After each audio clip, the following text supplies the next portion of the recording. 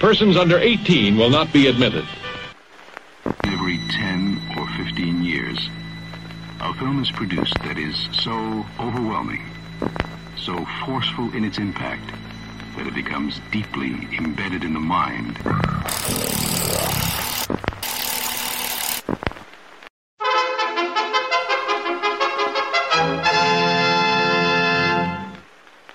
Right on the set, goddammit. Okay. Hi, everybody. I'm Mark Dodson. You're listening to Still Talking With. Hi, this is Dee Wallace from Lucy and True Show, and you're listening to Still Talking With. Working podcast. Follow us to the new revolution.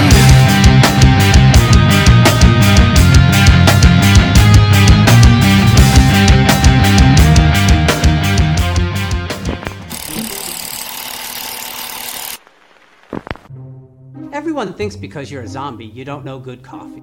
Well, they're wrong. We have very active lifestyles. It's not all wandering the countryside aimlessly or scaring passing motorists. And we all love a good cup of joe. And there's only one brew that gets my seal of approval. Deadly Grounds coffee is my guilty pleasure. Bold, robust, delicious. It's coffee that can wake the dead. With over a dozen different roasts and flavors, Deadly Grounds can satisfy the most finicky of coffee addicts. The aroma is so intoxicating. It brings all of my neighbors out of the woodwork. Deadly Grounds coffee. Coffee to die for and zombie approved. It's good to get a little deadly.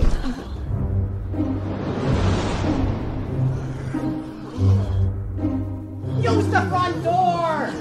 Oh, they're so disgusting. Hey, happy Wednesday, everybody. You're watching Still Talking With. My name is Leo. I'm the monkey behind the keyboard here. We have an awesome show scheduled for you, as always. And with that, Benjamin, how's it going? It's going. Still recovering, man. That was a long weekend. Oh, I know. You say that with such enthusiasm. Well, you know, I am enthused. I mean, Billy and Brian put on a killer show. You know, we had the live media panels all weekend long for all you viewers. And, you know, I'm super psyched to do it all again in 7 days? We're not even fully recovered from the last one. Right. So, yeah, you heard us right, folks. You know, this show's tonight. We're not going to have a show next Wednesday, but next Friday, Saturday, and Sunday, we'll be broadcasting live from Tidewater Horror Convention in Norfolk, Virginia. So make sure you tune in. Wait, Friday, Saturday? What? No. Yes. No. Yes. Jeffrey, I'm going to have to teach him how to push the buttons. Who? Me. Your counterpart there. Well, the only buttons I know how to push are my wife's. Yeah. You know? Yeah. Right. Maybe Ben's every once in a while. Yeah, maybe. So, but I wanted to add in on the. It was a great weekend down in Maryland. If you missed any of those live panels, they are available, so you can go back and watch them. Right, Ben? Yes, they are. Yes, they are. So just go to. You can go to our page, Talking with the Dead, and they should be archived in there. There was a lot of great stuff going on. Tony Moran. Tanaka, is it Tanaka? Who else do we have there? Yeah, Narnar. He was a great dude. Narnar, yeah, Narnar. You know, all right, but who do we have with us? Anyway, who do we have with us tonight? Let's get it on tonight. Let's welcome John Bukowski, author. I'm so excited to hear how you came into doing this kind of thing. To be honest with you. Great. Glad to talk about. Thanks for having me. I was enjoying your intro too. It's as entertaining as the show, I think. It's Saturday matinees at the theaters before the double monster feature. John, you're coming through a little lighter. Are you further away from the microphone? I am. Let me try increasing volume. How's that? I think it's a little better. That's better. Good. Yeah. Well, he was watching the Excellent. intro. He was watching the intro. He thought he was at the theater, so he took a seat back like this. He was getting comfortable. Yeah. He had his popcorn. He was ready to go. Gonna get my jujubes. There you go. Jujubes. Wow, I haven't seen those in a long time. Right? That's guaranteed to take a filling out. Oh, yes, it will. Or a loose tooth. Right. All right, so But so welcome- yeah, let's get right into it. Yeah. Your most recent book is called Project Suicide, correct? Correct. Now, when did you finish that? That was published in the middle of May. Came out in the middle of May, so I probably finished it about 8 months ago or so, Okay. and probably started it about a year and a half before that. So it's a process. Oh, yeah. Yes. A lot of people think writers go off to a mountaintop retreat, they write for a month, they send it to the publisher, and that's it. Generally takes, at least for me, and I know for a lot of other people, it takes about 2.5 years from first starting it to actually getting it in print. Yep. Yeah, because I think we're going on 3 years with ours. Jeffrey? Yeah, something like that. Yep. 3 years. Hopefully it'll be out by the end of the year. So, Yeah, it takes a while. Or But- if you're George R. R. Martin, it takes what, a couple lifetimes? True that. Very true good, that. very good, very good. I know we're going to get into the book and what it's all about, but I do have a question because, like I said, Jeff and I are both writers as well. Do you find when you're writing that you need to, do you have a happy place or a place of solitude where you like to write? I have written several different places. I had an office in our place in Dayton, Ohio. This office here is good for writing. As long as it's quiet and comfortable, that's good for me. I need a computer. I don't really write longhand or typewriter or anything like that. Right. Basically a word processor. And so, yeah, that works for me. Just need the quiet time, need a few hours in the morning to do it. Oh, nice. Yeah, the reason I ask is because I like to do a lot of writing. Like you said, it has to be quiet, but I do a lot of my writing when I'm up at Jeff's camp in the middle of the woods on a lake at the picnic table. But I actually sit there and write it out longhand, and then I come home and type it. What? Oh yeah, and then I send it to Jeff as one long sentence with no punctuation. Everybody has a method. I'm always amazed that people like one of my influences is Hemingway. That was back in the day when you'd actually write stuff out longhand or on the typewriter and have to make an edit by putting a line through something, a circle around something else, an arrow down to the bottom, then the arrow picked up to go to the next. It's like, wow. And he managed 4,000 words a week. Right? Well, that's my editing process because I circle things, I put the arrows, I use a red pen. Yep. And then he retypes so it all. I guess I'm old school. Yeah, everybody has a process. Now, you mentioned word processor. Do you use any particular software like Scrivener or anything like that? Just Microsoft Word. Okay. And, spell checker. Right. That's important. That's important. Usually it helps.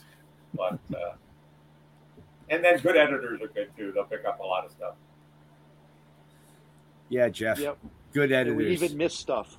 Yeah. We still miss stuff.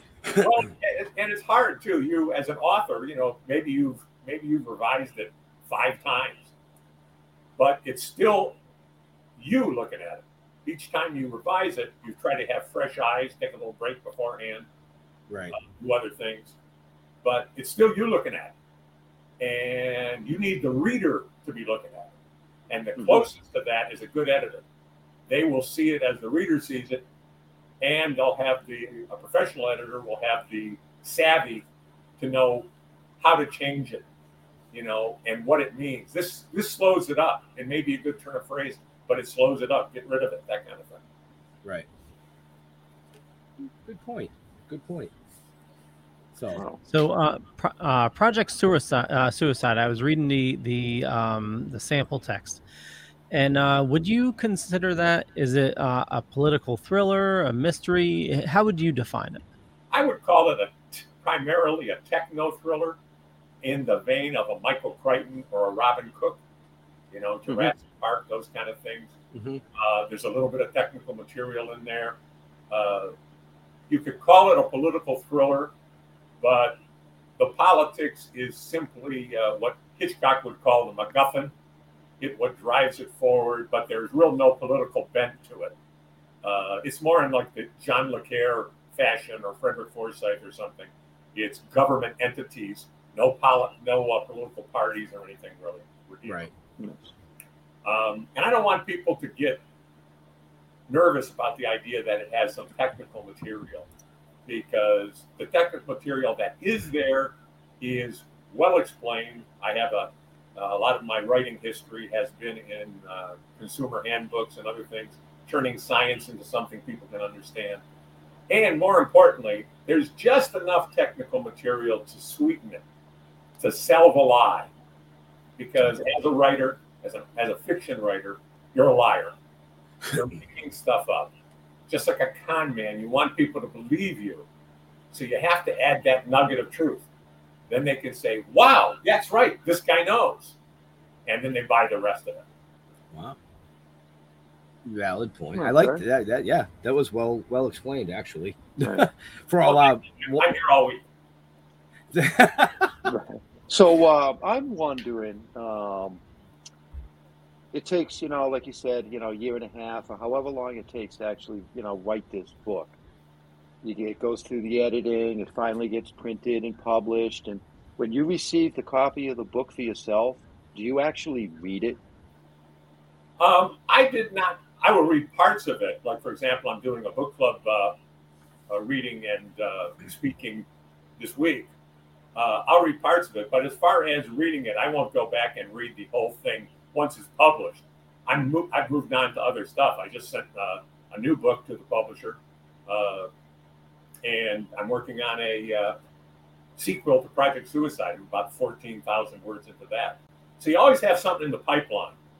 I like to think of it as it has to be two things, writing, at least for me. You have to be professional about it. You have to do it every day or almost every day. You have to have that discipline. I've heard people say, and this really strikes home to me. Plumbers never have plumber's block. You got to do the work.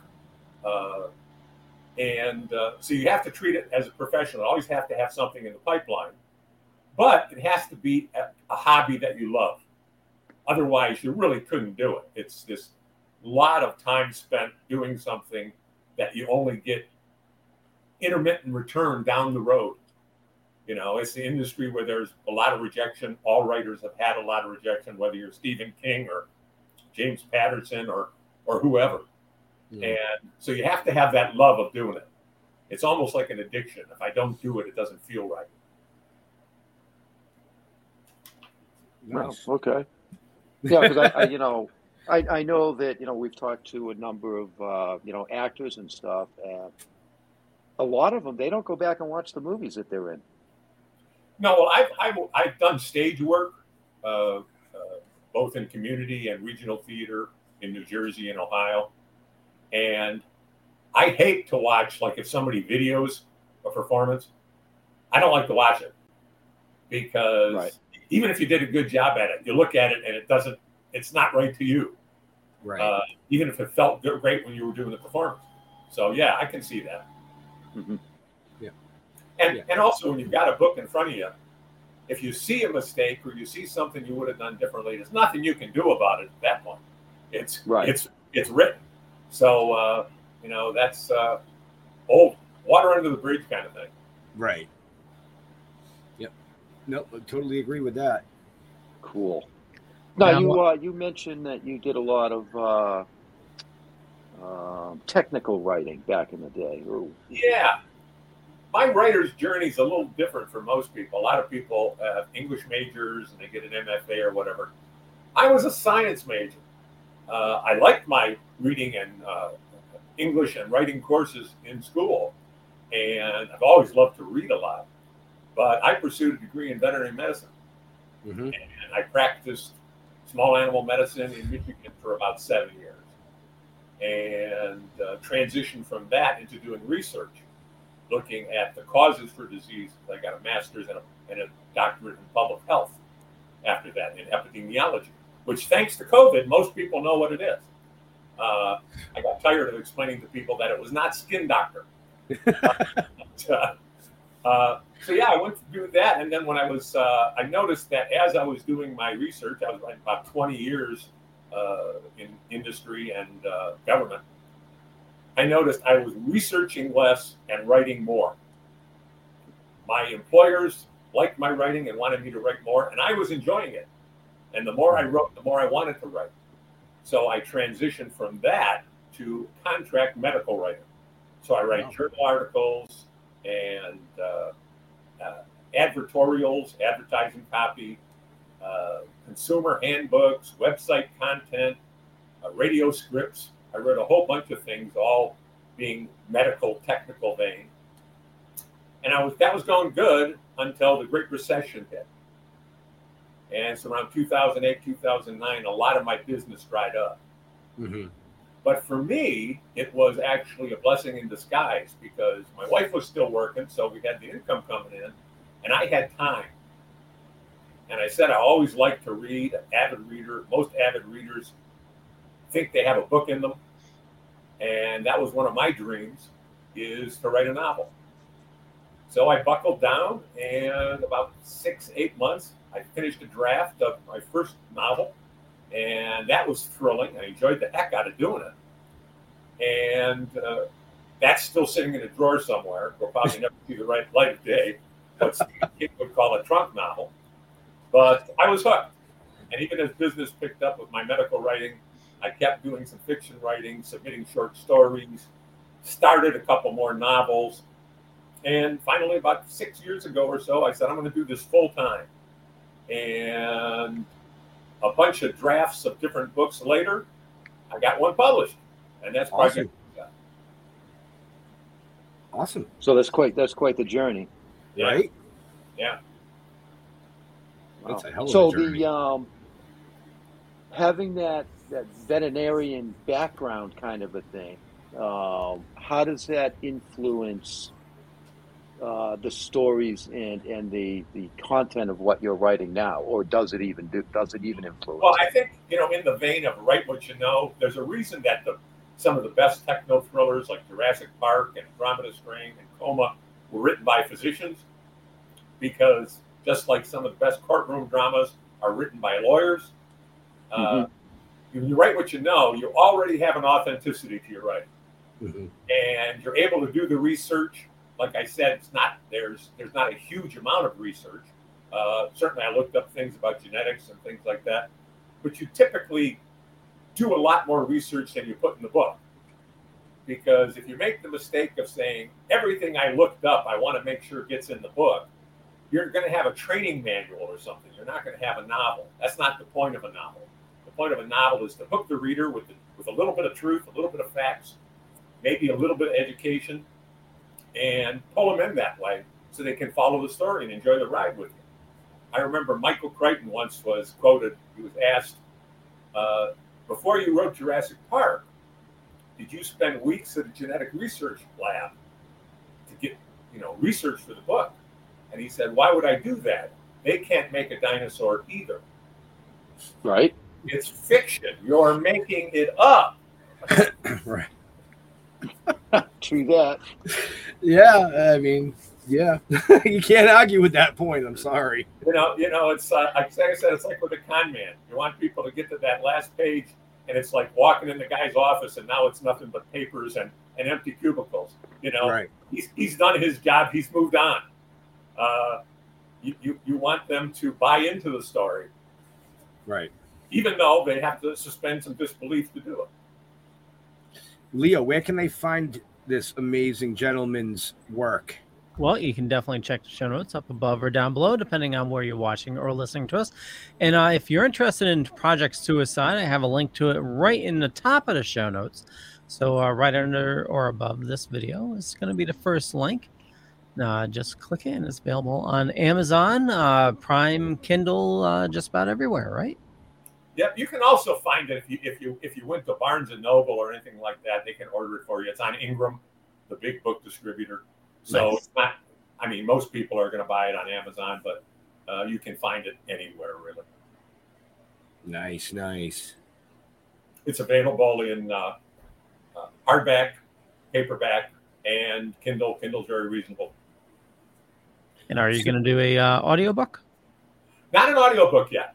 We've talked about it, but not an audiobook yet. I don't know. It's something I know a bunch of people that do the audiobooks. I tried, but to me, I want to hold a book, and I just want to read it. Yeah, but a lot of people talk about what do you like, paper books or Kindle? And I got to say, I like both. Although I'm a little bit old school, it's nicer to feel the paper.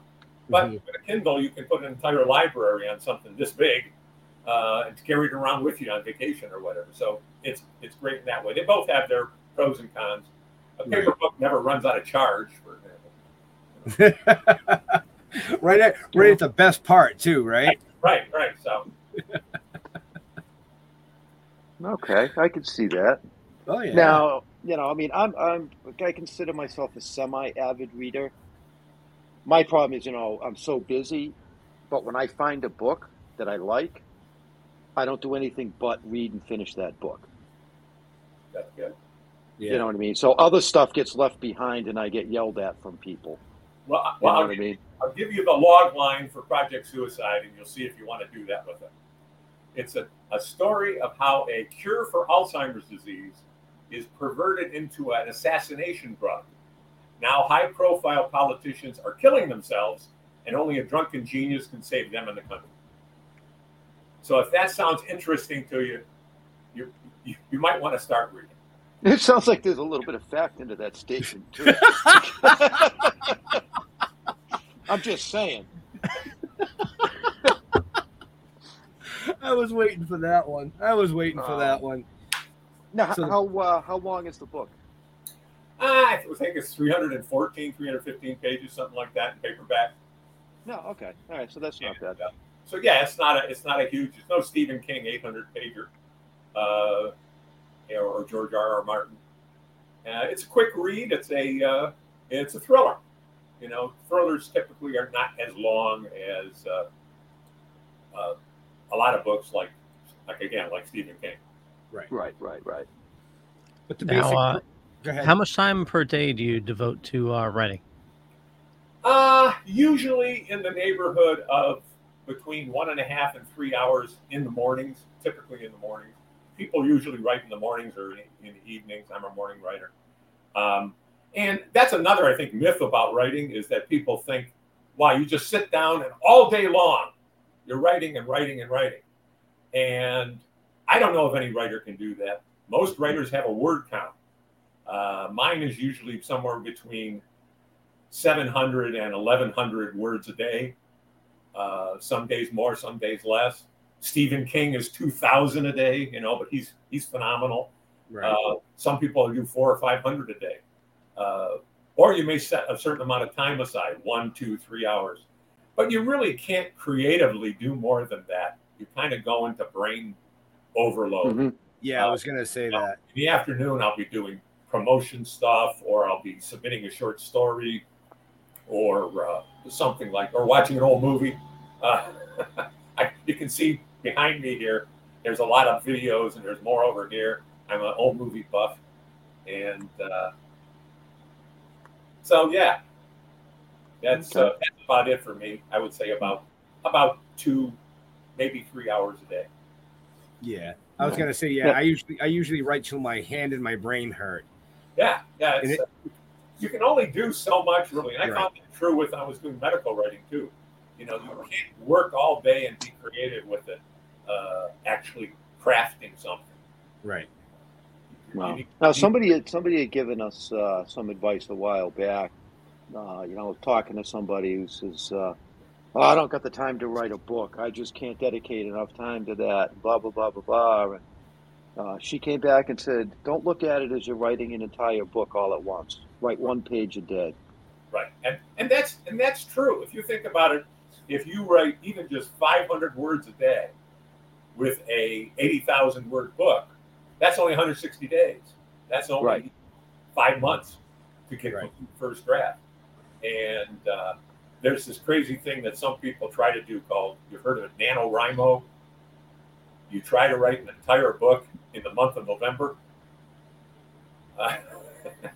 Why they chose November, I don't know. But you try to write an entire draft in the month of November. And I've never done that kind of stuff. For me, it puts unnecessary stress on yourself, and you can't possibly produce anything that's good. I mean, not when you're rushing through like that. Right. So it's you're right. It's a process, and it's that dedication a little bit every day. And over time, you have a draft. Over longer time, you have revisions and something that's publishable. Well, now, how many revisions did Project Suicide go through before it was finally put to print? Well, if you include like the final proof stage, which is not really a revision, it's more than just checking everything, but probably be about 7. Okay. And there's the first one, and you let it sit for a while. First draft, you let it sit for a while. Maybe send it off to some other people you trust, beta readers, and say, "What do you think? Is it catching your attention? Does it have problems, holes, whatever?" They give it back to you, revise again. A few more weeks go by, you're doing other things, you revise it again. So after like 4 or 5 revisions, while you're working on other projects in between time, it's ready to go to an editor. And that's something else that people don't. I know some people who self-publish. I'm publishing through a small press.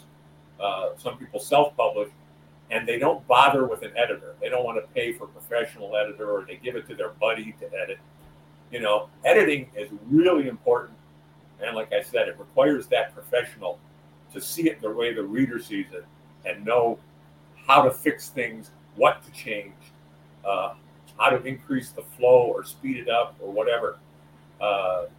And those people are professional. They cost money. Yeah, they do. And speaking of costing money, we're about at that time for the commercial break. If I can find the right Let's button. all go to the lobby. Yes, exactly. Get your jujubes. Yeah. We need the hot dog and popcorn dancing across the stage. Just the one we got today, or the episode 1 commercial or sample? You can play them both. Okay. That's fine. Well, so as you know, we just got back from Maryland Poppin' HorrorCon, but just in 7, I think Ben said 7 days. I don't think it's 7 days. I think his math is off. Jeff and I leave in 7 days. Okay. You leave in 8 days. The show's in 9 days. Okay. It opens a week from Friday. Well, but I say 7 days because we have to go down Wednesday to make sure everything's ready to go. Enough. Tidewater Horror Convention. Here we are.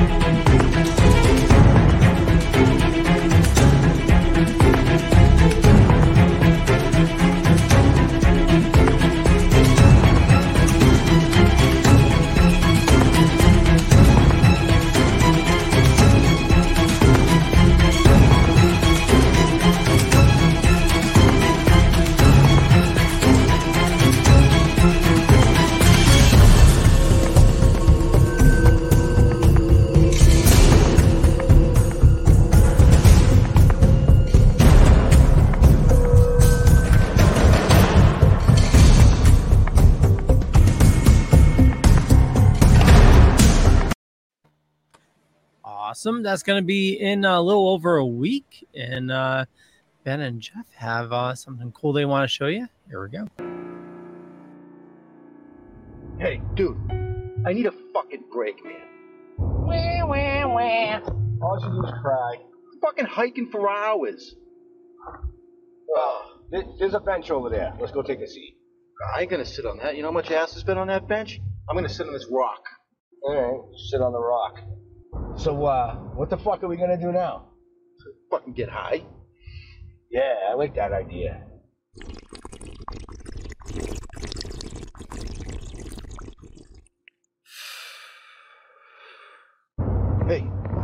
Hey, look over there behind those trees. What the fuck is that? Isn't that fucking ugly zombie that you fucking got stoned? He stole our weed? Let's go get him. Hey, man, watch out for the one on the fence. Fuck! Jesus, they're everywhere. Piper! Where is she when you need her? She's probably pissing behind a fucking tree. Oh, piss off, dude. Take that, ants. I'll piss all over your home. All right, so I'm high.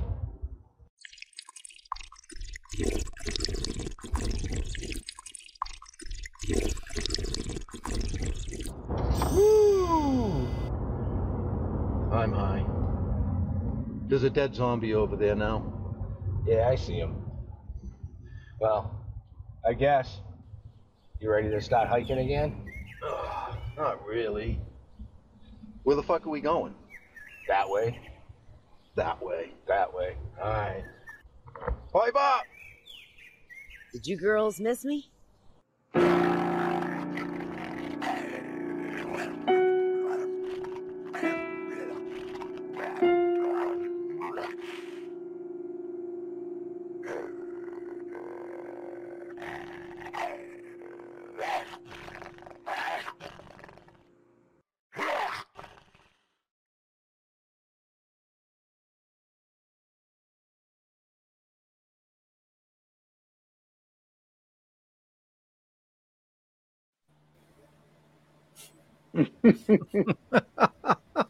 You need to cut the what, like 20 seconds of blackness at the end of that.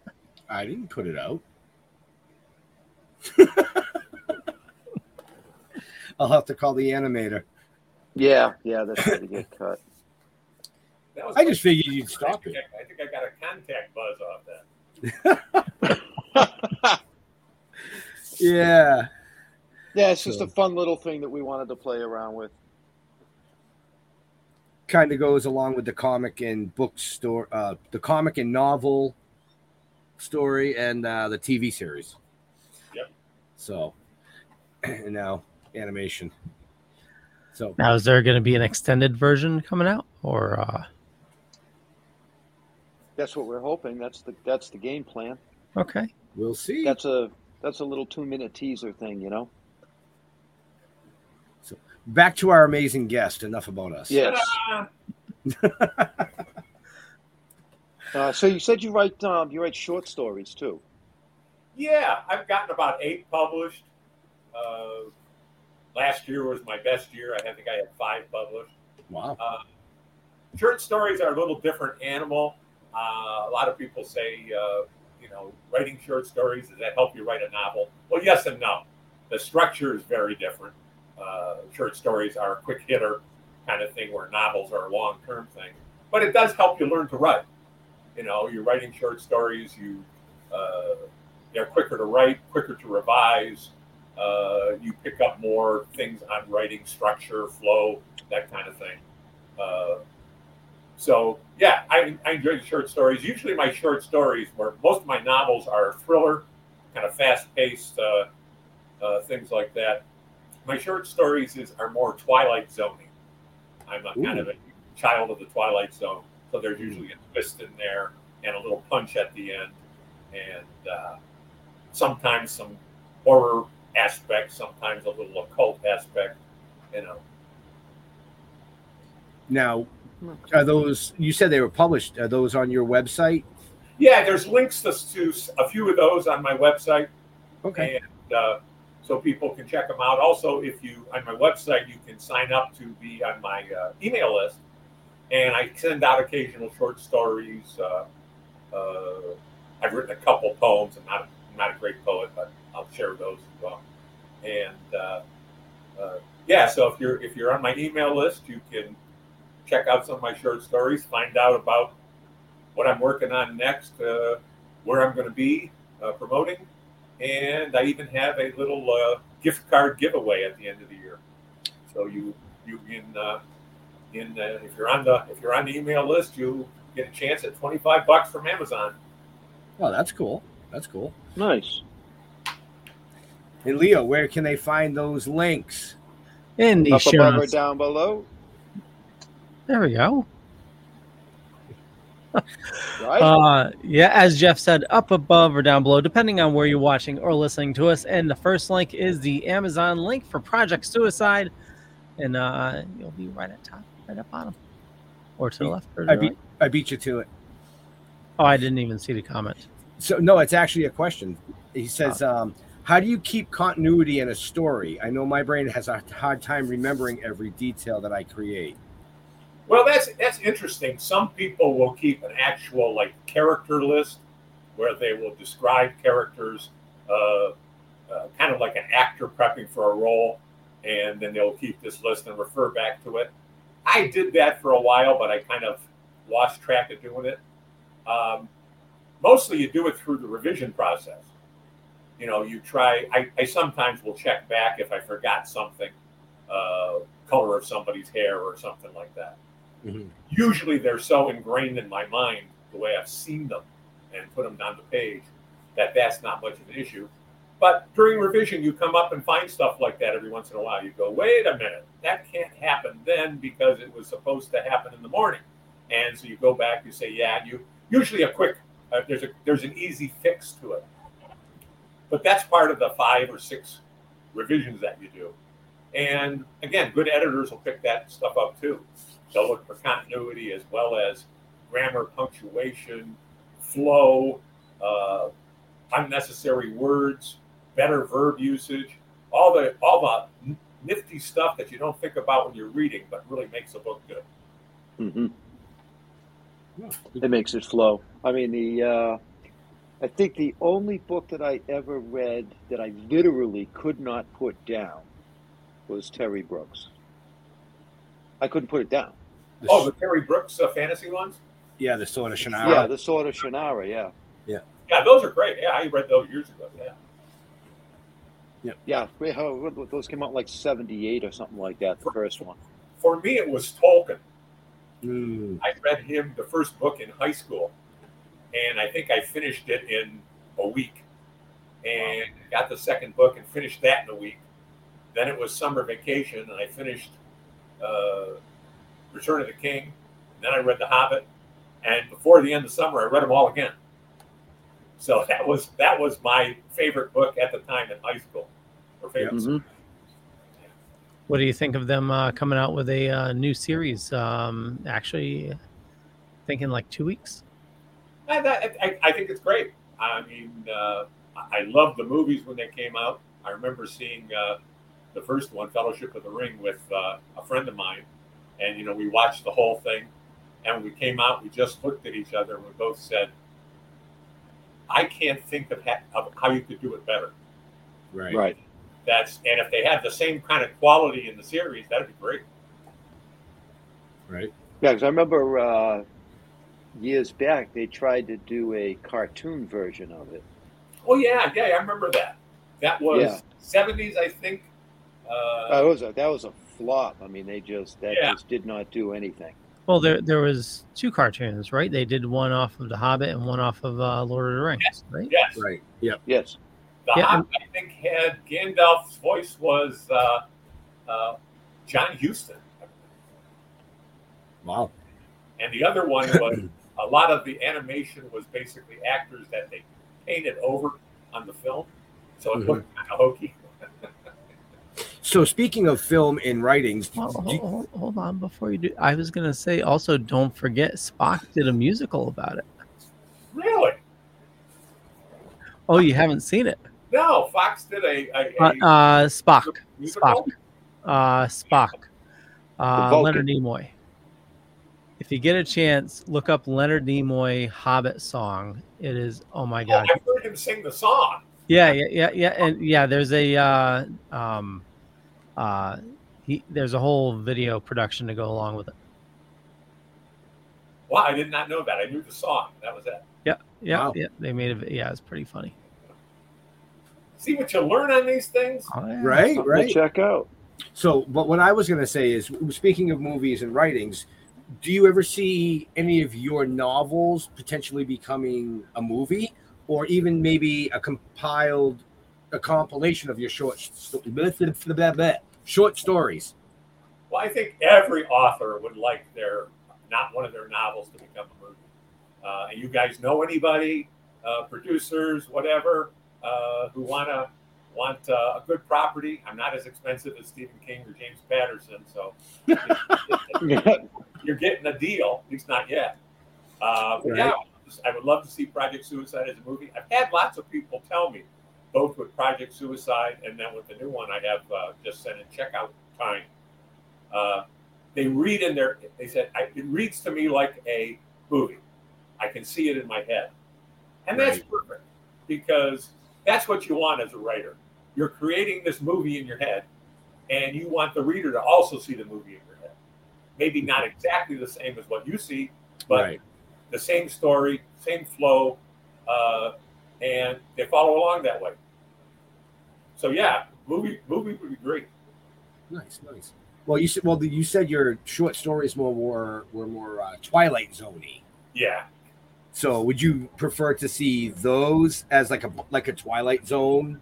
No, I think the novels, the fact that they're thrillers and the length of them lend themselves good to something in like 2 hours or 2.5 hours, an hour 45 minutes or something. Right. I think that's true in generally. Otherwise, you'd have to have like an anthology thing like Creepshow.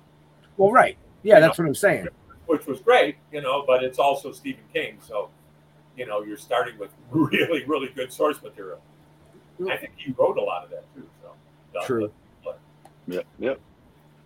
So, as any, I'm a serious horror fan. I love horror movies. I love reading suspense thrillers and all that kind of stuff. Do you throw that little bit of a sexual twist into little parts of it, like a lot of these people do? Sure. I mean, that's a good thriller. It's I have it on my website. I forget exactly what I said, but it's something like I start off with a roux of action and add a dash of comedy and a little splash of spicy sex. Because maybe not always graphic. Certainly, I don't think there's need for that a lot. No, there's no need for that. No. But yeah, it's part of adult reading. These are novels not for kids. Right. A teenager might like them, but they're really written for adults. Right. I mean, I remember as a kid, my parents gave me Peter Benchley's Jaws. Okay, yeah. To read. They wanted me to read that for my summertime read. I'm reading it and I'm like, what the fuck? There was a whole chapter missing. They ripped the damn chapter out of the book before they gave it to me. This must be the chapter with Hooper and Mrs. Yes. What's her name? Yeah. Mrs. Cheek. Yes. They ripped it right out of the book. I'm like, what are you doing? Plus, defacing a book. Oh. Right, exactly. I'm like, literally, they just ripped the pages out. I didn't know it until I got there. I'm like, okay, there's something seriously missing here. So I went out to the bookstore after I finished the book, and I knew which chapter was missing, so I read it in the bookstore. Right. Now, I've had it happen where you open an old book and you lose some pages. They come tumbling out along with the book lights. But I've not had anybody rip the pages out. That's sacrilege. Yes. No offense to your parents.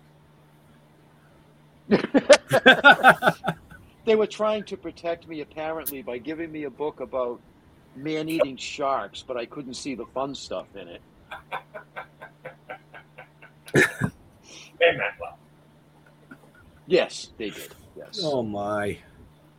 So what if you had a favorite book, what is it?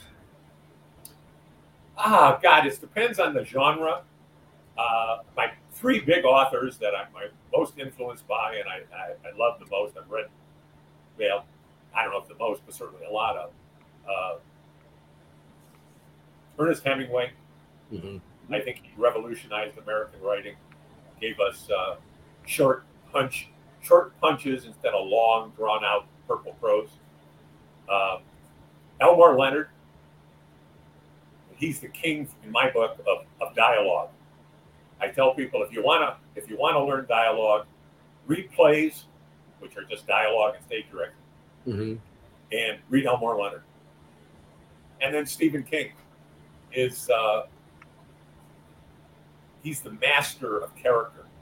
He develops these characters that you learn to love, and then he does crazy things to them.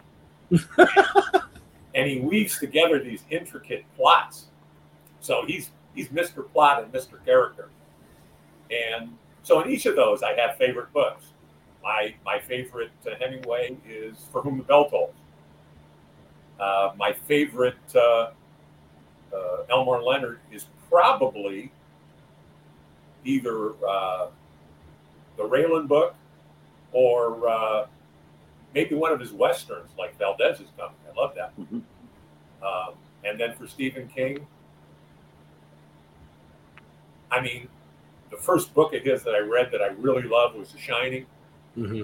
But probably the one that I've gone back to and read the most, two of them, 11/22/63, about the going back in time with the Kennedy assassination, and a little lesser known one of his hard case crime novels called Joyland. It's only about 350 pages, almost a short story for Stephen King. Right. But it's got a little bit of occult in it, a little bit of murder mystery, a little bit of human interest. It's really a nice, if you haven't read it, it really is a nice read. Mm-hmm. Now, what about the short works of like Edgar Allan Poe? Oh yeah, I mean, I love those. I've read, I would think most of those. I actually had a course in college called Edgar Allan Poe, and we read. Yeah, I took one too. Yeah, and that was great. I mean, had a lot of fun doing that. I still like on Halloween sometimes at different events. I will read dramatically read something like The Cask of Amontillado or The Raven, Telltale Heart, something like that. Yeah. Nice. Those are really fun ones as an actor to read. Right. So Jeremy had a question. He asked where you pulled your inspiration from. Well, inspiration, that's kind of like asking, where do you get your ideas from?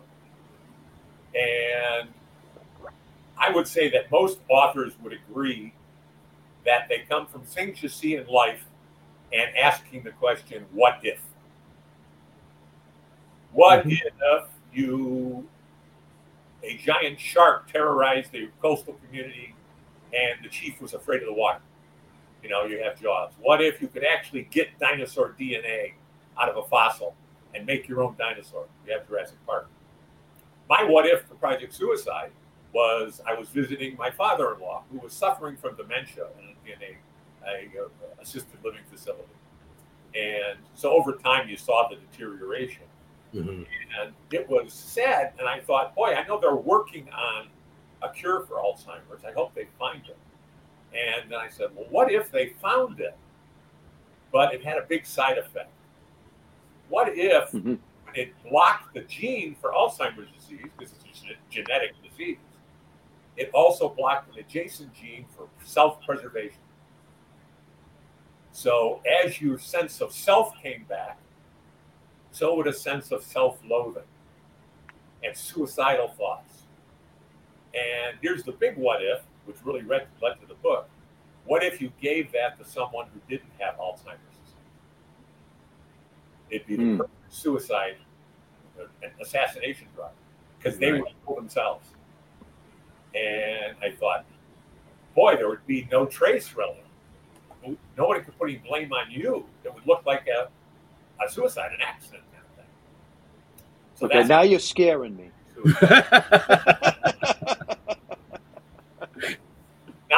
Now, don't tell me that I'm a suicidal maniac now. I played one. I was Jonathan in Arsenic and Old Lace twice, so I know how to do it. But As he takes a sip of his water and just smirks. I will never admit to having done. How's that? Yeah. So I've got an interesting question for you.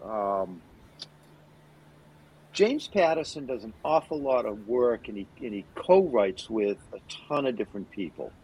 Is that something that would interest you in doing?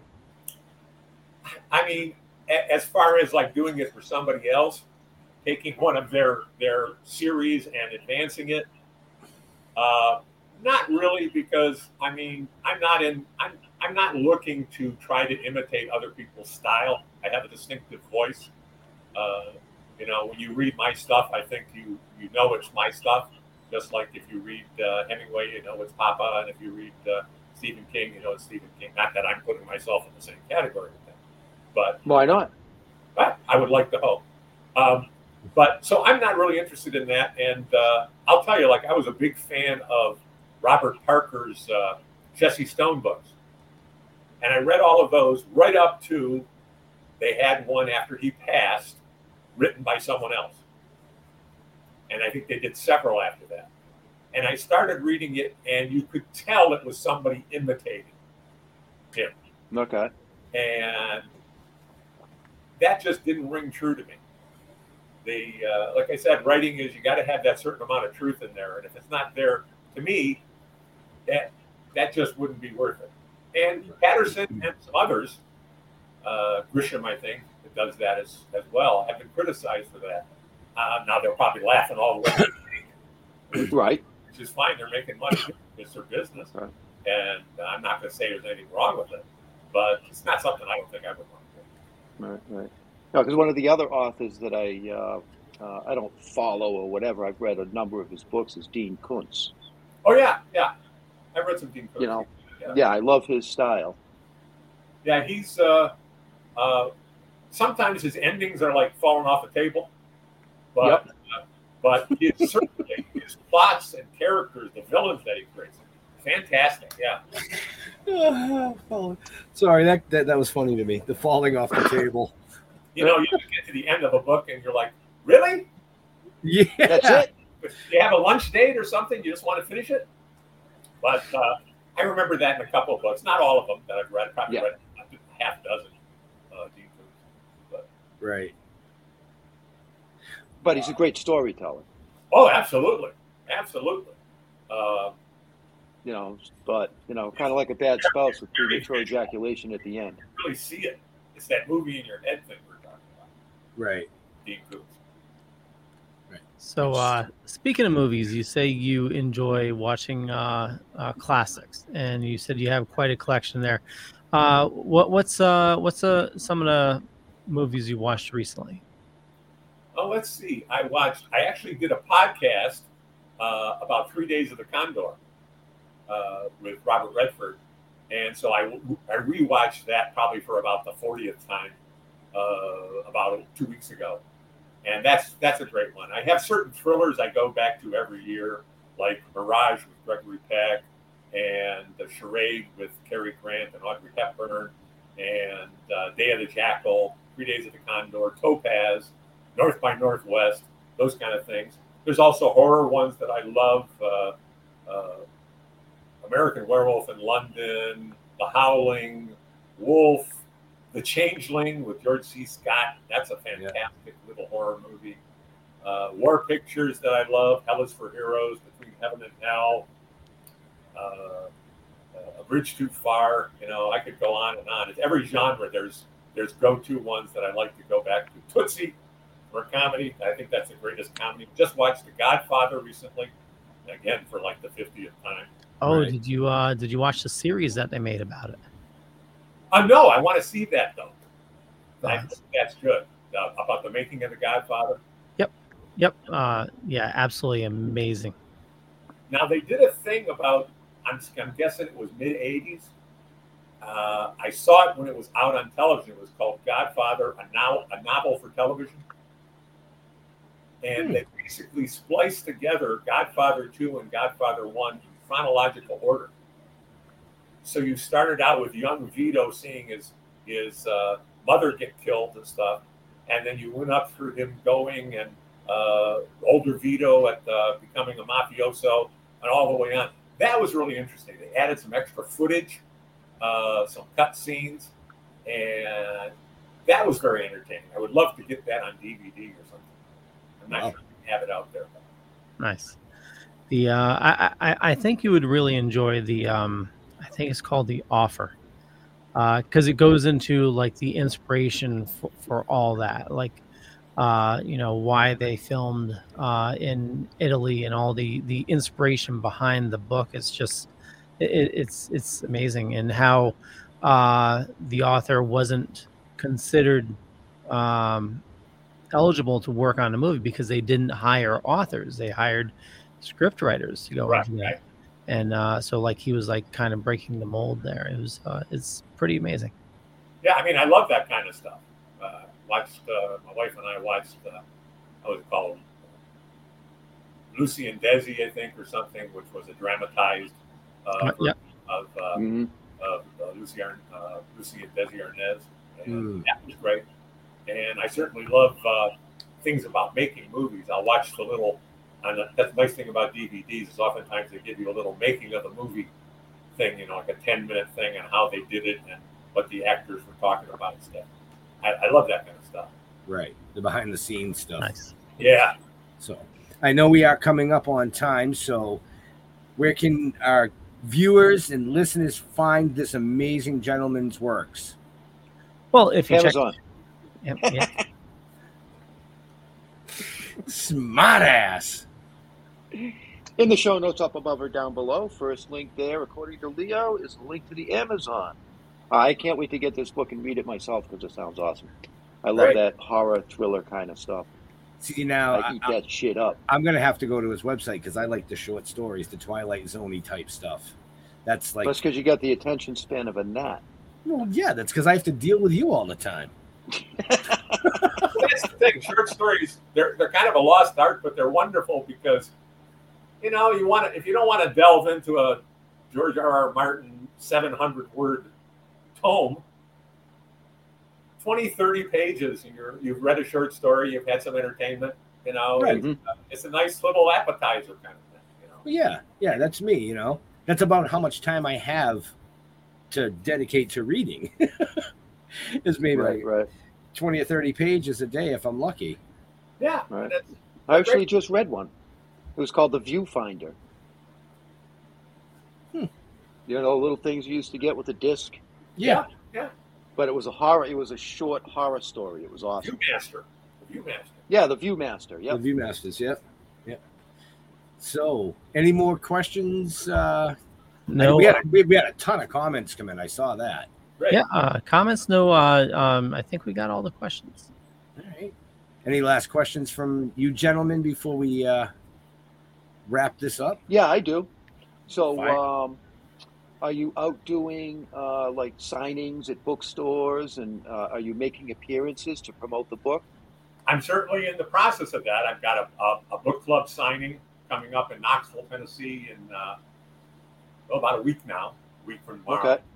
And I'm trying to work on a deal to get down to maybe a signing and a radio interview down in Alabama, in Huntsville.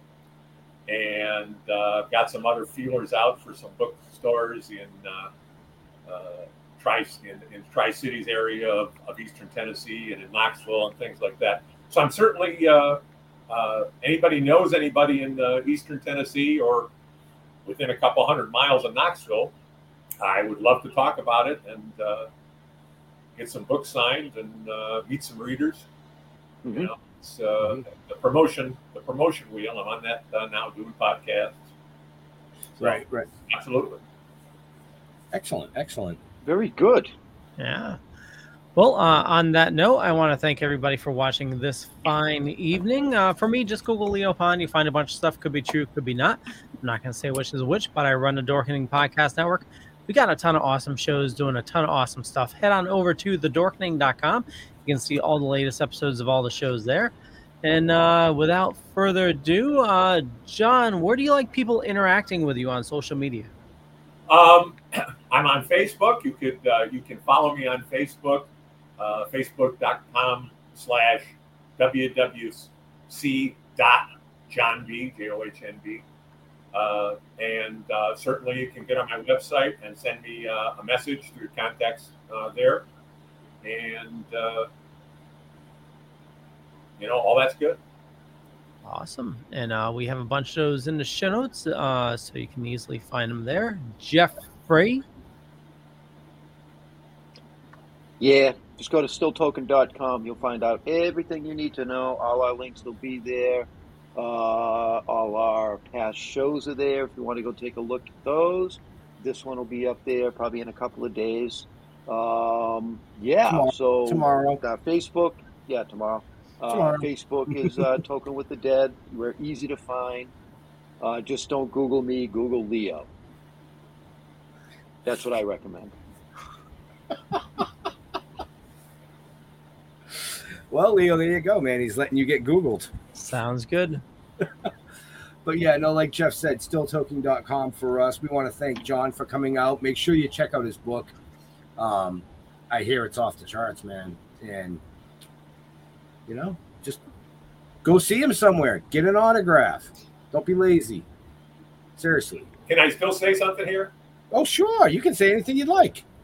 I hope people read the book. I hope they like it. And if you do, leave a review on Amazon. That's more important than people think, both from where you're placed on Amazon and other people deciding if they want to read the book. They look at those reviews, they read them. So that is true. I know I do. It's 100% true. That's one of the reasons why we have a testimonial page on our website for this show.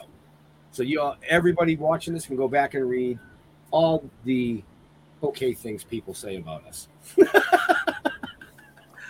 Like where's that damn light switch? Yeah, where's that light switch? Exactly. Continuity. Keep it up. To all our veterans and first responders, we want to thank you for doing what you do every day so people like us can do what we do. Stay safe. We'll see you next week. Oh, no, we won't. We'll see you next weekend. We'll see you next weekend, starting Friday night with live panels. We will be all through the weekend from Tidewater Horror Convention. We are going to chain Leo to the chair. And we'll feed him. We'll keep him hydrated. Don't worry. A couple of rum and cokes. He'll be good. Right. And you really Jeffrey bought me a drink this weekend. How come you didn't? I don't know, because I'm cheap. What? I didn't know. Hey, listen, if you say to me, I'd like a rum and coke in the middle of the day, Leo, I'll go right to the bar and get you one. I'll never turn down a rum and coke. That or a what's the one with coffee? I don't know. Oh, an Irish coffee? White Russian? White Russian, yeah. White Russian. Okay. Mm-hmm. All right.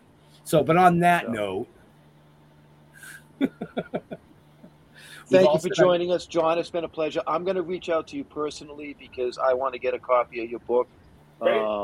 Mine needs to be signed. I don't know how I do that, but I will reach out to you personally.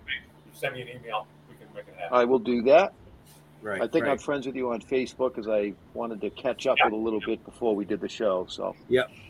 I'm definitely going to need an autographed copy for the office. Absolutely. So. All right, fantastic. And on that note, we will see everybody next weekend. Again, there's no show on Wednesday. That has been postponed because Wednesday at about this time, I'm still going to be driving. Yes, you will. And I will have my shoes off like you did on the way home from Maryland. My feet will be stinking. And I'll probably be working online. We don't need to know this. Well, close out the show. Yeah, you didn't do your saying, but yes, I most certainly did. You didn't? I did. I thanked our veterans and first responders, and I told everybody to state, yes, I most certainly did. Go back and watch it. See, this is like a Dean Kuntz book. Bad ending. Yeah, it's like the brownie kicked in. Thank you.